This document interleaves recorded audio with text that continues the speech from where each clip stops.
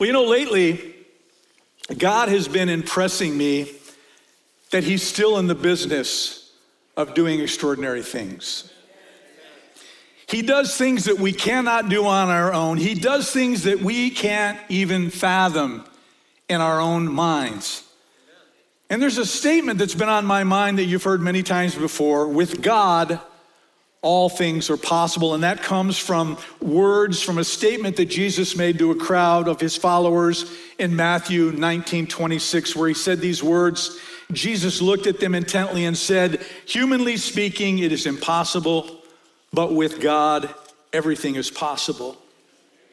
Now, if you think about it, that is the underlying presupposition of the entire Christian faith. We believe that God is a sovereign God, that he has the power and the ability to do anything, and yet more and more, sadly, I see this fatalistic attitude within the church in America. It's an unfortunate mindset whereby many of Christ's followers don't necessarily believe this statement fully. It's like we've allowed the sorry condition of our world and all the craziness that is going on within our world to hamper our faith. And instead of looking to God to continue doing great things, it seems that we've become satisfied with where we're at. We're just holding on to what we have. It's as if the world's negative way of thinking has somehow slipped its way into the church, and our expectations of what God can do is at an all-time low. But this morning I have come to remind you that God is still on the throne. He is still capable of doing the unexpected and the extraordinary, even today, just like he has done throughout history, and just like he will and wants to continue to do in the future. He is just looking for people who will believe him, who will have the courage and yes, the audacity to ask him to do something great within their lives. You see, the Bible is chock full of miracles. And that's one of the most important reasons for reading it, because it reminds us of God's faithfulness. It reminds us of God's power. In Genesis, it begins with the phrase, "In the beginning, God created the heavens and the earth." That's a miracle. And when you look at the beauty and the grandeur of this world in which we live, the intricate ecological system and its flawless order, when you look at the vastness of outer space and how the planets, including Earth, spin perfectly on their axis, it's all a miracle. And how anyone could conceive of a Big Bang theory, well, it's just unconscionable to me. And we see it throughout the Old Testament as God continued to do amazing, miraculous, extraordinary things. We see the children of Israel who were enslaved for hundreds of years in Egypt, the most powerful nation on the face of the earth at that time. And millions of them, they walked out of Egypt without one battle being fought. How does that happen? That's miraculous. We see 3 young Hebrew men thrown into a fiery furnace. The furnace, the Bible says, was so hot that it kills the soldiers who tossed them into the fire. And as people watched, they actually could see the outline of 4 individuals in that fire. They had a heavenly visitor while they were there. And these 3 young men not only came out unscathed, but the Bible says without even the smell of smoke on their clothing. We see Daniel thrown into a den of hungry lions. He spends the entire night with them, sleeping like a baby, and he comes out the next morning without a scratch on him. We see how God wreaked all kinds of havoc on the battlefield as vast armies that far outnumbered the Israelites were destroyed. And God has done amazing things, and that is the message throughout the Old Testament. All things are possible with God. But it doesn't stop there. Fast forward to the New Testament, And the first thing that you will see is a star over a manger in Bethlehem, and a Savior is born. Jesus' arrival will change the world. He will change your life and my life. He will change our eternity. He will heal the sick. He will raise the dead. He will bring sight to the blind. He will teach astonishing things, and people's lives will be transformed. We see the day of Pentecost with the arrival of the Holy Spirit. It's a day when the power of God became available to all mankind to provide us with the ability to go out and to do what Jesus asked us to do. And this day is what launches the early New Testament church, where signs and wonders happened and people stood in awe at the power of God. We see a man named Saul, who was a persecutor of the early church, and he has an experience with the resurrected Savior on the road to Damascus. And in that experience, God momentarily blinds him, but he gives him a new name, and he gives him a new mission. And now Paul goes out, Saul, now called Paul, goes out and becomes a one-man all-star for the cause of Jesus Christ, the very one he had persecuted. And it's a miracle that can only come from God. Ladies and gentlemen, that is just a small smattering of the wonderful, incredible, miraculous things that God has done. You see, fundamental to the whole notion of the Christian faith is that with God, all things are possible. But listen to me carefully. There is a huge difference in just simply accepting that as a theological premise and yet proving it to be true in your own personal life. If I said to you this morning, true or false, how many of you believe that God can do all things? I am certain that all of you would say true. You'd say amen. However, if I said to you, how many of you are willing to take great steps of faith outside of your own personal comfort zone? How many of you are willing to go way out on the limb in order to prove the supernatural power of God in your life? Well, I'm sure not all of you would answer with as much veracity as on my first question. And so this morning, I feel led to speak to you from my heart. Not that I don't speak to you from my heart all the time. This one's going to be a little bit more personal. This isn't going to be a 3-point sermon. And because of that, the PowerPoint will be limited as well. Because I want to address my concern that too many Christ followers are simply playing it safe.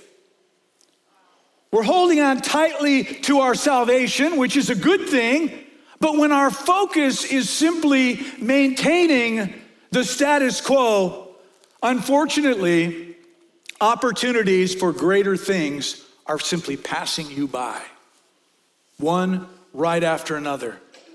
We've become so self-focused, and yes, we've even become so fearful of the things that are going on around us that we're doing a really good job at isolating ourselves. We just aren't walking in the abundance that Jesus has made available to us. We're just kind of content in knowing that we're saved and laying low and being unnoticed. And let me just say something. When you are content in your walk with Jesus, you've simply decided to stop growing, because with God, there are no ceilings on spiritual growth. You do not know all that you can know. You have not experienced all that you can experience. You will know and experience that which you want to know and experience. You know, shortly after I surrendered my life to Christ, I knew that I had to make some important decisions. And one of them was, I didn't quite know how to frame my future. I didn't know if I was going to be one of those people who just kind of threw up my hands, believing that, well, things are just the way that they are. I think you know what I mean. Being sort of a fatalistic person, carrying around a sort of gloom and doom mentality about the future. Or would I predicate my future and my life based upon the belief that there is a supernatural God out there who loves me, who I am in a personal relationship with, and who has the ability to lead, to guide, and to empower my life in supernatural ways? So there was this bridge of faith that I needed to cross. And I had to cross, and so as I read my Bible, I read a story about King David. Now, David had always been kind of a hero to me, and that goes back to my Sunday school days when I hear about him slaying a giant with nothing more than a slingshot. And I like David. First of all, I'm named after him, so that was a great connection there. But I loved his courage. But now, as I read about him as an adult, with an adult mindset, I learned that he was a real Renaissance man. He was a warrior. He was a musician. He was a poet. He was a politician and a statesman. He was an economic expert, and he had a huge love for the Lord. In fact, he's given the wonderful title, a man after God's own heart. But you may also know that David made a terrible mistake at one point in his life. He committed adultery with a woman named Bathsheba, and she became pregnant. And then to compound his sin, he had her husband murdered on the battlefield in order to hide his sin. And then he took Bathsheba to the palace to become one of his wives. Well, God disciplined David for both this act of adultery and the sin of murder. And one of the ways he disciplined David was revealing to him that this newborn son that was conceived with Bathsheba would not live. He would get sick and he would die. David heard that news and he understood that it was because of his sin. Well, the Bible teaches us that David laid down flat on the floor of the palace. And he didn't eat, and he didn't drink, and he didn't shave, and he didn't change his clothes, and he wept, and he fasted, and he prayed to the Lord for 7 days. And all of his aides gathered around him, wondering what was going on. And they're concerned for their king. Meanwhile, the child is getting weaker and weaker, and David just stays face down 24 hours a day. And eventually, as God said, the child died. Some of David's aides, they get together and they say, he's in such bad shape. If we tell him that the child is dead, it just might destroy him. But they realized they had to tell him this news sooner or later. So one of them timidly goes in before the king and says, King David, he's dead. The baby has died. In 1 Samuel 12:20, the New Living Translation says this, then David got up from the ground, washed himself, put on lotions, and changed his clothes. He went up to the tabernacle and worshiped the Lord. After that, he returned to the palace and was served food and ate. So David comes back to the palace and he starts going about his daily business. And quite frankly, his aides are perplexed. 1 Samuel 12:21, one of them says to the king, while the child was still living, you wept and refused to eat. But now that the child is dead, you've stopped your mourning and you are eating again. He says, you were lying on the floor and we were concerned for you. And now that you've received this horrible news, you get up and you act like nothing's happened. What is up with that? And here's David's response. And this is a phrase that should have great importance for every one of us. And it is the title, there's a word in there that is the title of my message today, 2 Samuel 12:22. David replied, I fasted and wept while the child was alive, for I said, perhaps the Lord will be gracious to me and let the child live.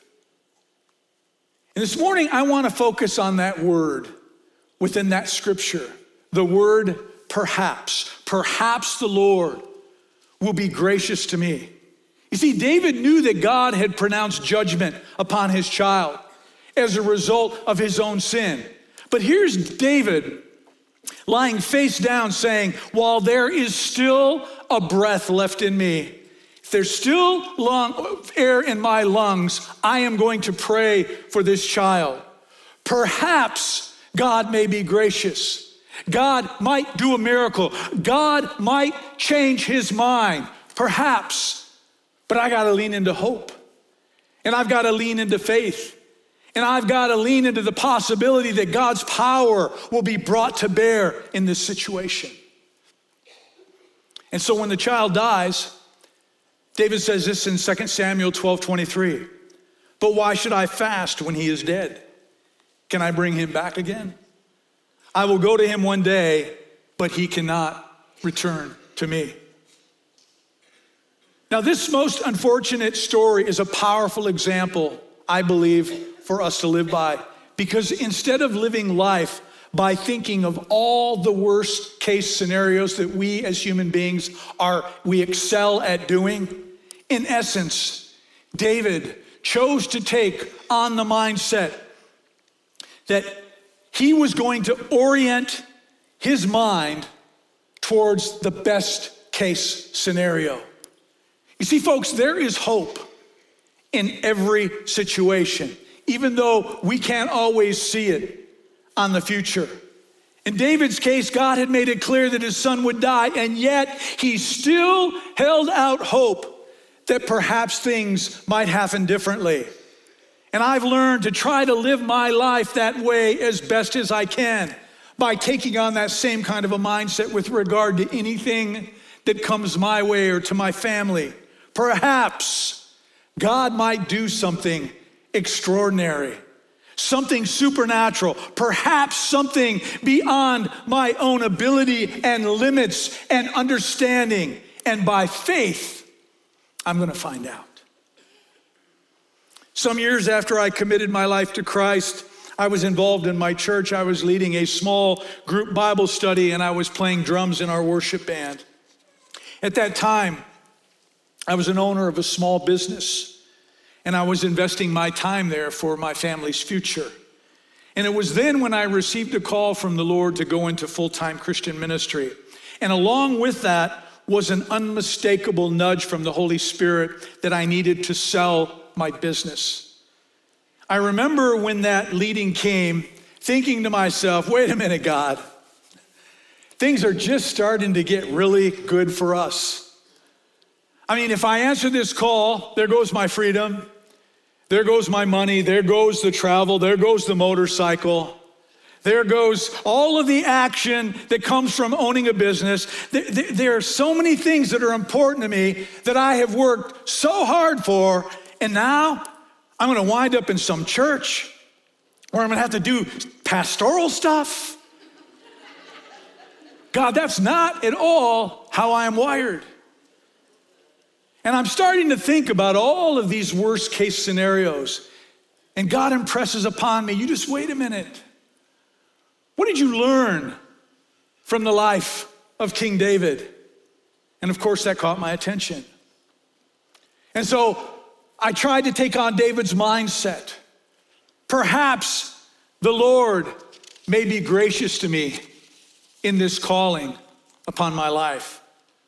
Perhaps the adventure that he has taken me on might be better than the one that I've created for myself. Perhaps the doors that God is going to open that I know nothing currently of might be better than the doors that I've been walking through and I know so very well. Perhaps the people that I meet on this journey and the people that I grow to love might become dearer to me than the people that I already know. Perhaps God might use my life to a greater degree somewhere else than where he has me in this current situation. Perhaps the Lord will be gracious to me, but I've got to find out. I got to lean into hope. I've got to lean into faith. I've got to lean into trust and not just default into that fearful mindset where all the worst case scenarios tend to come and go from. I remember right where I was when I rationalized all of this and came to the conclusion that I needed to answer God's call. But I'm keeping all this to myself.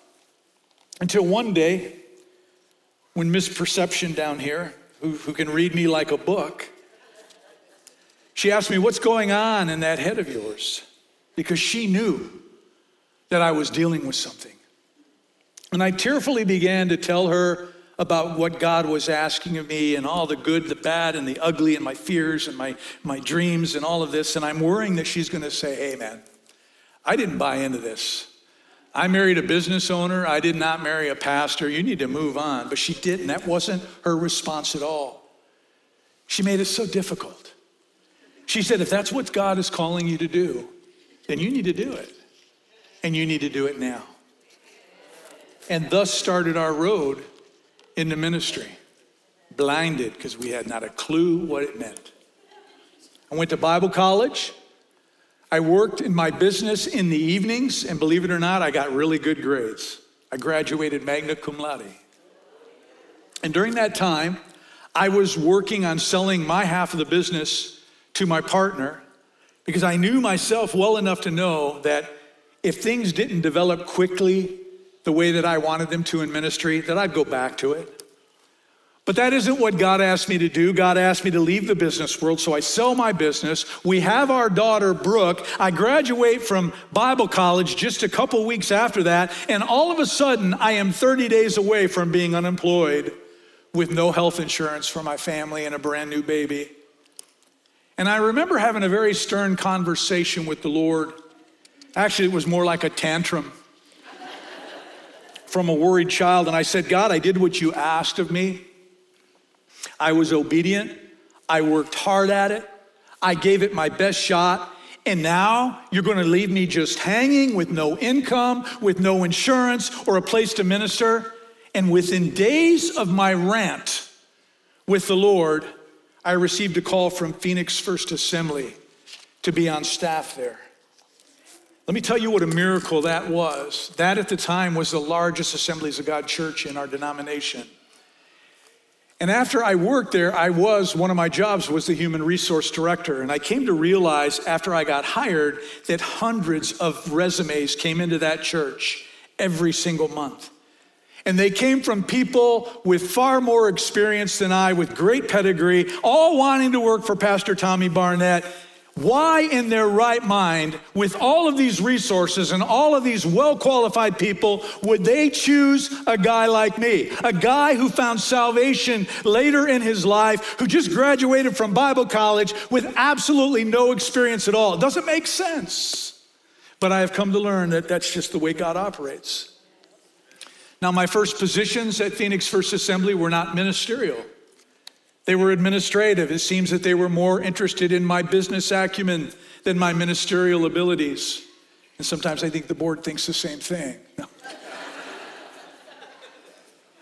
And I remember praying, God, you didn't call me into business administration. You called me into ministry. Please open a door so that I can walk through it. And one day after lunch, I was called into the office and I was asked to start a young adult ministry at Phoenix First Assembly. And that was probably one of the happiest days of my life. But then after the joy subsided, reality set in. Because I realized that this was in addition to my current job responsibilities. I was just given more work.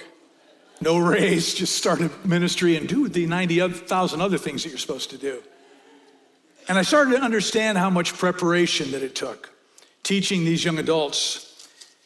I'm not a big bookworm, and I don't especially enjoy doing research. I don't like being pinned down and having to read lots of things and write and do intense levels of studying. But while all this is going on, I remember the words of David, perhaps. Instead of, again, of thinking of all worst case scenarios and the difficulties that I might face, I began to believe God's calling upon my life and what he had prepared me for. And so I started putting messages together, and God started moving in that group of young adults, and God was true to his promise. Good things happened. Lives were changed. Young people were brought into a faith relationship with Jesus Christ, and the ministry grew. And today, many of those young adults, they're not young adults anymore, they're families people. They're serving in that church and other churches down in the Phoenix area, and they still communicate with me. It's an awesome thing. But I need to be really clear about something. No matter who benefited from my teaching, nobody benefited more than me. Teaching the gospel of Jesus Christ. You see, God knew something about me, and that's I have a very active and a very wandering kind of a mind. God knew that I needed the discipline of being in the Bible on a regular basis with a mission in mind. He knew I needed the discipline of research and reading, of reading commentaries, of doing background reading, of praying and writing in order to develop me. God knew all this. He was being gracious to me, putting me in a place where I was required to do it. You see, every time that I have leaned into the best case scenario, I've said to myself, this is how I want to live. This is the kind of faith that I want to see manifested in my life. And I was reminded of how David prayed for his son. He was leaning into faith. He was leaning into hope, and he was saying, perhaps God might be gracious to me. Well, we know that David's son died, and I can only imagine how heartbreaking that must have been. But I am certain that if you could talk to David, and maybe one day when you go to heaven you will, he would say that he'd do it all over again. He would take the same approach, because when you think about it, ladies and gentlemen, what is the alternative to a life of faith? Well, I'll tell you what it is. It is darkness and despair and hopelessness and fatalism. And if you want to live your life that way, you can go ahead and do so. But as for me, I do not want to spend another day of my life cranking out worst case scenarios. I don't want to spend another hour of my thinking that maybe God has lost his stuff. That God can't intervene in something in an extraordinary way in my life or in my church or in my family. I don't want another day passing by where I'm playing it close to the vest, where I'm playing it safe. I don't want to live that way.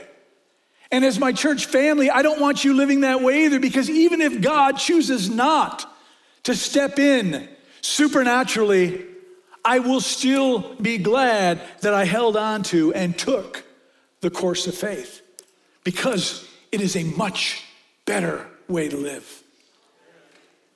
So by me answering the call on my life to go into ministry, has it always been a bowl of cherries? No. Like anything else, there are challenges that come with it. And in different seasons over the years, I've had some disappointments and I've had some discouragement. Times where they were very difficult to deal with. There have been times when I've wanted to bail out of ministry, more than you would know, to go back into the business world. There have been times when I have been frustrated with people's willingness to get involved and serve when they're desperately needed, and yet they choose to turn away from the need.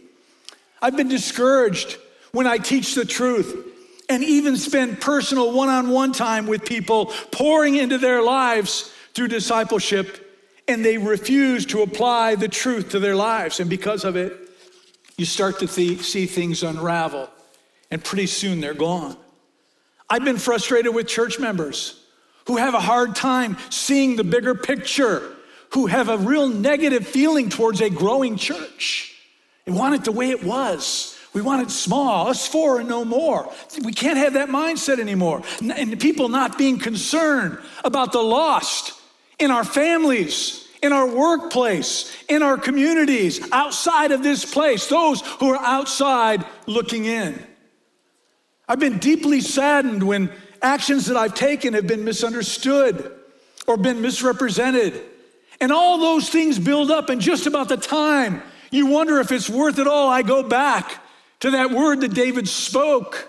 Perhaps God will do something next week that will literally blow my mind. Perhaps this situation will turn around and become a great testimony to God's faithfulness And I want to encourage you this morning to take this same approach in your personal life. When you're discouraged, dwell upon that word, perhaps a week from now, my deepest prayer might be answered.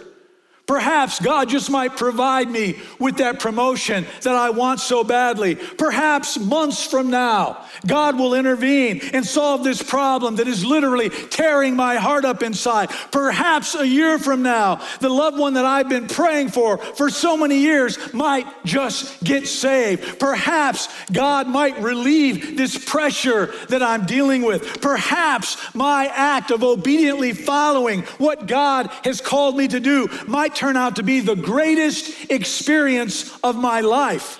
And I want to encourage you this morning to keep leaning into faith and don't default into those worst case scenarios, the hopeless side of things. Because once you start defaulting and living that way, it's an endless spiral down into the abyss. So hang in there, because perhaps the Lord will be gracious to you. You see, in the life of a Christian, the word perhaps always has faith attached to it. We don't say it as though it's a mystery to us. We say it because we know God is up to something. We just don't know specifically what he's up to. But you can be guaranteed that whatever God does, it will be special and it will change your life. And at the same time, it will build your faith. And my purpose for sharing a little bit of my life with you is not because I think I'm anything special, because I am not. I'm about as basic as you will ever find. And it's not because I think all of you have a call of full-time ministry in your life. That's not the purpose of this message this morning. These are just a few experiences from my personal life when God did things because I believed in him and because I trusted him and because I was obedient to those things that he called me to do. I share this because I'm still on the greatest adventure of my life, as is anyone who is willing to believe that with God, all things are possible. So when I took that step of faith, thank you. So when I took that step of faith and I answered God's call into ministry, it opened up a whole new door for me in my life. And it led me into several ministries that I was asked to launch at Phoenix First Assembly. And each one of them prepared me for something greater. And that greater thing is what led us here to High Point Assembly in Red Bluff, California, 9.5 years ago.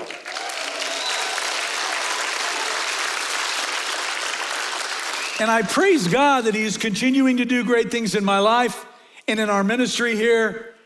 And God has so many more great things in store for us. Don't you ever, ever doubt it. You see, I happen to think that a personal relationship with Jesus is the greatest thing to ever come down the pike. And whenever I have an opportunity to share my faith with someone on a personal level, I will often use that word, perhaps. Perhaps God can do something extraordinary in your life if you give him the opportunity. This is what he did for me. Perhaps he will do something similar in your life.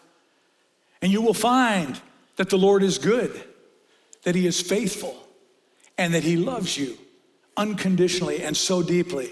You know, a lot of people out there, they're just great people, but they don't know that God loves them. They've never sat down and had a conversation with somebody who could tell them firsthand that Jesus loves them. They're stumbling around in the darkness. They don't know that Jesus paid the price for their sin. And I know many of you, while you've been sharing your faith, you've come across some hard cases. They said, I don't want you to talk to me about that anymore. But don't let that discourage you. You see, it's pretty hard to give up on somebody when you think of that little phrase from David's lips. Perhaps the Lord will be gracious to me. Perhaps a week from now, God might answer the prayer and melt that hardened heart Perhaps 3 months from now, that guy might just accept my invitation to come to church with me on a Sunday morning and give his life to Jesus. We never know how or when God is going to move in any kind of a situation. And we never know how God may use us in a situation. So if we keep our eyes focused on him and believe that all things are possible, guess what? They are. So what about you? Everyone in this place has a future. As long as you are breathing air, you have a future. So how are you walking into your future? What has God been nudging you to do that you've been putting off for years? Stay away. I hear you, but I don't really hear you. I'll get back to you later. I'm too busy at work. I'm too busy with my family. How am I going to possibly afford to do this? I can't do that. And you just keep telling the Lord to get away. You keep him at a distance. Some of you here today and some of you watching online, you're seekers. You've come right up to the point of trusting in Jesus and about ready to invite him into your heart. But then what happens is you start painting those worst case scenarios in your mind. You think, if I do this, there goes my freedom. All my fun is over. Time to put on the religious straitjacket. It's going to be awful. Can I just say to you this morning that that's not the way it is? I have experienced more freedom since I have turned my life over to Jesus Christ than I have had in my entire life.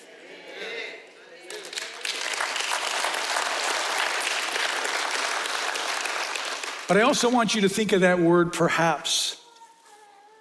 Someone defined insanity is doing the same thing over and over and over again, expecting a different result. Some of you have been doing the same thing over and over and over again your whole life, the same predictable things. You continue on in the same relationships with people who always bring you down, and people who really don't give a dime for you. They act like they do, but they really don't deeply care for who you are. They don't want you to have a new kind of a life, and therefore the results of your life always end up being the same. Defeat, discouragement, hopelessness, no promise for a future that's any different than where you are today. So perhaps when you decide to finally give Jesus a chance, he might open doors. And he might free your spirit. Perhaps he might just use your life and bless you in ways that you currently have no knowledge of. But how are you ever going to find out unless you take that step of faith? If you keep spinning worst case scenarios, I can tell you without hesitation, you will never be fulfilled in this lifetime. So take that step of faith and see what God does. Have the guts to step across that line of faith and say, Jesus, I'm yours. Perhaps you've got something great in store for me. Some of you here today, you're closet Christians. What I mean by that is you bear the name of Jesus, but you just don't have the courage to step out and to live for him out loud. You're stealth. You're a stealth Christian. They can't pick you up on radar. You know what you believe, but nobody else knows what you believe. You don't take a stand when Jesus wants you to take a stand. You don't exhibit boldness or strength or the love that he wants you to exhibit to the world out there. You're afraid of what other people might think of you. You're afraid of crossing over and being perceived as a Jesus freak or something. 2 Chronicles 16:9 says this, "For the eyes of the Lord run to and fro throughout the whole earth, to show himself strong on behalf of those whose heart is loyal to him." God is looking for men and women who will get real. He's looking for people who will be fully committed to him so that he can accomplish unbelievable things, extraordinary things through them. It's time for you and I to get out of our comfort zone. It's time to remove the safety net that you've always relied upon called blending in and take that leap of faith, to follow the Holy Spirit's prompting, to go God's way and do what he's been asking you to do, to serve, to get involved, to make a difference for Christ in this world and in your family and in those around you, because it's going to open up a whole new world for you unlike anything else, a life like you have not experienced before, and it will ignite something inside of you. You just haven't had the guts to do it. Perhaps God may be unbelievably gracious to you. In fact, I know he will be when he sees your step of faith. And you may very well experience a journey that will come to define the rest of your life. Some of you here today, you're Christians. You are followers of Jesus, but you haven't yet grasped the truth that with God, all things are possible. Some issues in your life seem so big that you doubt that God has the ability to help you in that area. And because of doubt, you just quit asking. You quit praying about it. You've decided what the answer is already going to be. Or in some cases, you felt God was leading you to go into a different direction spiritually, but you've resisted out of fear of where it is that he might take you because you're uncomfortable. Or maybe he has given you a burden to start or to lead or to participate in a particular ministry that you know you are gifted in, that you know deep down in your heart that you would excel in. And your disbelief or your fear is keeping you in a holding pattern.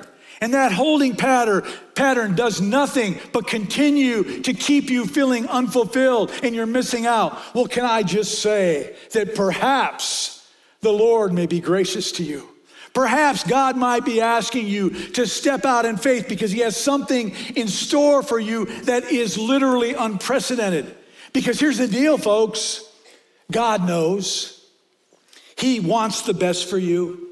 He wants you to live in his fullness. He wants you to boldly walk hand in hand with him in this journey of Christianity. He knows what he is offering you is so much better than anything you could have ever created on your own. Things that you've done through your own efforts. The life he provides you is the very best life possible.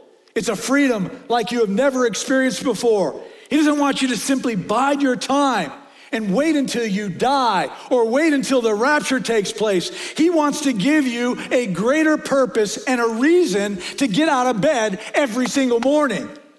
It's a life full of possibilities that appear on the horizon to you every single day. And guess what? He will meet every need along the way of that journey. And when he offers it to you, he will always bring great satisfaction and fulfillment that cannot come to you in any other way.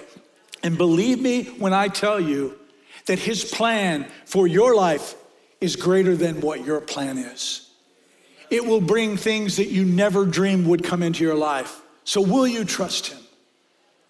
Will you start believing that with God, not some things are impossible, not a few things are impossible, but all things are possible?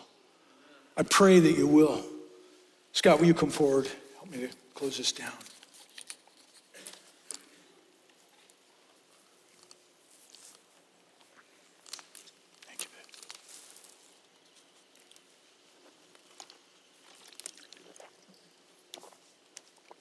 Listen, when you get to the end of your life and you are staring death right in the face, let me tell you what you're not going to glory in. It won't be your net worth. It won't be your social standing. It won't be all the toys that you've accumulated or your trophies. None of that's going to matter. In those final moments, when you finally and utterly become aware of the fact that Jesus Christ died for you on the cross and you're going to go to heaven, you will be flooded with feelings of gratefulness for every attempt that you made throughout your lifetime to serve the Lord faithfully. You'll be glad for every effort you ever made to further the kingdom of God here on this earth, for every time you allowed yourself to be used by him in ways that you didn't think you could be used by him. You'll be so glad for every investment that you made into another human being. For every time you reached out and you tried to take the hand that was disconnected from God and connect it with God's hand. And you'll also grieve over the many times that you simply played it safe. The times that you didn't allow God to use you in greater ways. The door was wide open, but you chose to walk away from it. You see, when you are staring death in the face, you'll be aware of the fact that the only thing that goes from this side to the other side is people. Your house doesn't go, your truck doesn't go, your position, your achievements, none of that goes to the other side. Only people do. It's all about people, as frustrating as they can be. So love people, serve people, share the love of Christ with people, even hardcore cases. Why? Because perhaps your next prayer or your next reaching out to that hand to try to connect it with Jesus, you will be successful in connecting them with God. Would you all please stand to your feet, please? I want to open this altar this morning because many of you have been challenged by this message. You want more. You want to be challenged. You're not happy with the cocoon of the comfort zone that you are currently living in. You know that there's more out there for you to accomplish for God's purposes. You just kind of been paralyzed where you're at right now, and you're becoming more aware each and every day of just how close we are to Jesus' return. And God is looking for us now more than ever to step up in faith and trust him. He wants us to take bold steps of faith, understanding that perhaps God may use you and God may use me in ways that we never ever dreamed. Some of you have never given your life to Jesus. You've never accepted his free gift of salvation. This is where it all starts. Because when you are obedient in that decision, that is when God will open up even more doors for you and stretch you spiritually in greater ways. There is nothing more boring or unsatisfying than having salvation and not allowing God to use you in some fruitful way. It is in the labor of the kingdom where the greatest levels of the satisfaction of your Christian walk will come from. So if God has been speaking to you this morning, if you've been challenged by what you've heard, if this Holy Spirit has been reminding you of things that you're not currently doing, I want you to come. And I want you to come to this altar and spend some time with the Lord and seek clarity from him. If you've never received salvation, if you've never placed your life in the hands of Jesus, you can do so today. Romans 10:9-10 says this: if you confess with your mouth that Jesus is Lord and you believe in your heart that God raised him from the dead, you will be saved. And it goes on, it says, for with your heart you believe and are justified, and it is with your mouth that you confess and that you are saved. So you must simply recognize Jesus as the Son of God, the one who died on the cross, whose blood that was shed atones or covers your sin. You must believe that Jesus rose from the dead with resurrection power. And it's that same resurrection power that saves you now. That's what the believing in your heart part of that scripture is. And then when you pray these things, that's the confession part of that scripture. You ask him to forgive you of your sin. You invite him lordship over your life. And when you do this with sincerity of heart, you'll receive salvation and you will become a child of God.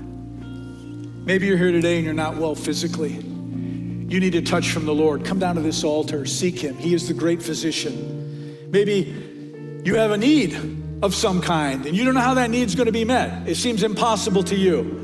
You just don't have a solution. Well, maybe God does. Perhaps God has your solution. So come to this altar and seek him. Whatever you need, you can find it down here.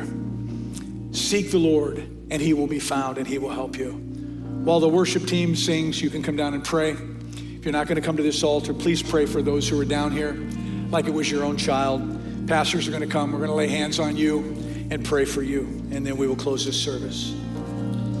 Oh, to Jesus I surrender all. To Him I freely give.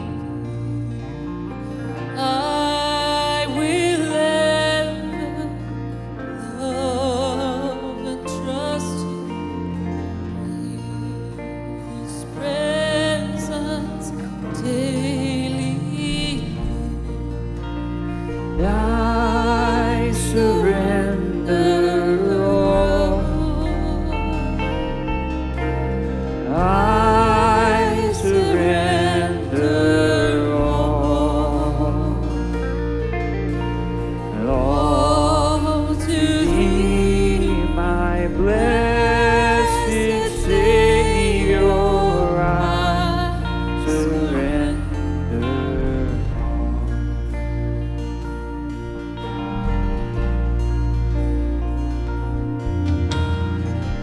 All to Jesus I surrender. Humbly at His feet I bow. Worldly pleasures all forsaken. Take me, Jesus, take me now. Yes, and I surrender all. I surrender all to Thee, my blessed Savior. I surrender all to You, Lord. I surrender all. I surrender all. And all to Thee, my blessed Savior, I surrender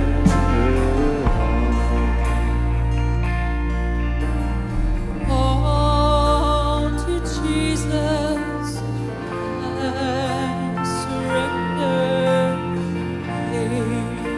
Savior, holy God, let me feel Your Holy Spirit.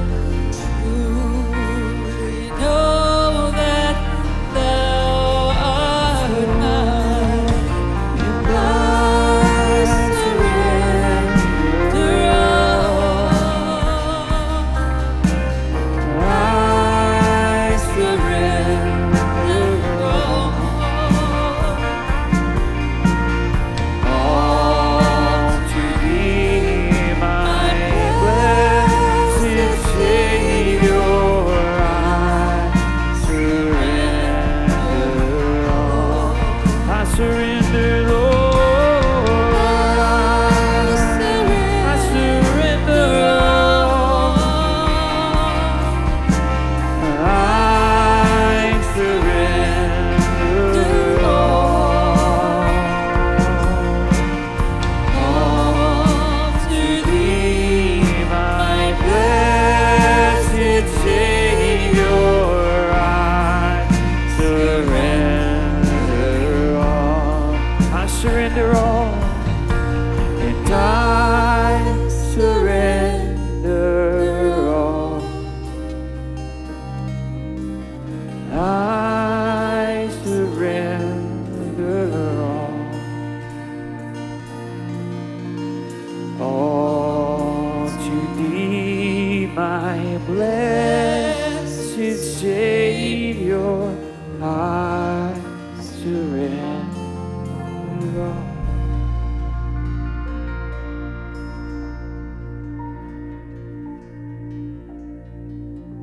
Church, I believe that our work is cut out for us. We can't play it safe anymore. We just can't. We got to put the pedal to the metal. If we truly believe that Christ is coming, which I do, then we can't recoil. We have to ramp up our efforts.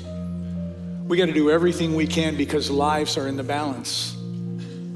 There are people who work with you, people who live with you, who are going to hell if they don't know Jesus. And we've got to get our act together and we've got to say, Jesus, I surrender to you and I ask you to use me. And this is going to be different. It's going to be things I've never done before, but God, I am willing to be obedient and I'm willing to allow you to use me in whatever way that looks. And perhaps you will see things like you've never seen before in your life. The truth is, that word, perhaps, to me has doubt in it, if you think about it. Because in my mind, perhaps means God will show you things that you've never seen before. God will use you in ways that you cannot believe. And you will receive such fulfillment from being obedient to him. It's an amazing thing when you're in God's divine will. And you're doing more than just existing, but you're serving him. And you're utilizing your gifts and your talents for the kingdom of God. That's where real growth comes from. That's where real satisfaction comes from in your Christian journey. It's just not all about feeling good about being a Christian. It's about God using you. And you talk about a rush of feelings that come over you. When God uses you, there's nothing like it. It's the greatest thing you'll ever experience. If you've never led someone to the Lord, that is one of the greatest experiences you'll ever have. It's a beautiful thing. Basically, you've just taken someone's hand and you pulled them out of the pit of hell. This is life and death. And I don't want us to become a comfortable church. In fact, if you want to attend a comfortable church, this probably isn't where you're going to want to attend. Because we're going to ask things of you. We're going to do things. We're going to plan events, and we need your help.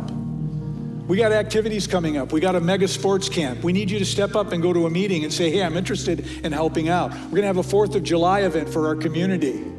You may say, well, what do those things do? Those things show that Christians are loving people. Those things show that we aren't what the world thinks we are. That we love you, we care about you, we care about your family. We want you to find a home here with our family. That takes every one of us. That's not just the staff. That's not the 5 of us. It's all of us. We've got to give in. We've got to get involved. We've got to get our hands dirty. I don't care how young you are. I don't care how old you are or what you are in between. God has a plan and a purpose for you, and he will use you. Don't listen to that voice inside your head. You've been listening to it far too long. That is not the voice of truth. That is the voice of self that is driven by the enemy to lead you to believe that you cannot amount to anything in Christ Jesus. And that is a lie from the pits of hell. No one who has ever trusted the Lord and stepped out in faith has been disappointed by what he has done in their life. And so I want to encourage you to open up your heart and open up your mind and get involved. Don't sit on the fringe any longer. Get in the soup. Get in it with us. Let's pray. Father, I thank you for this day.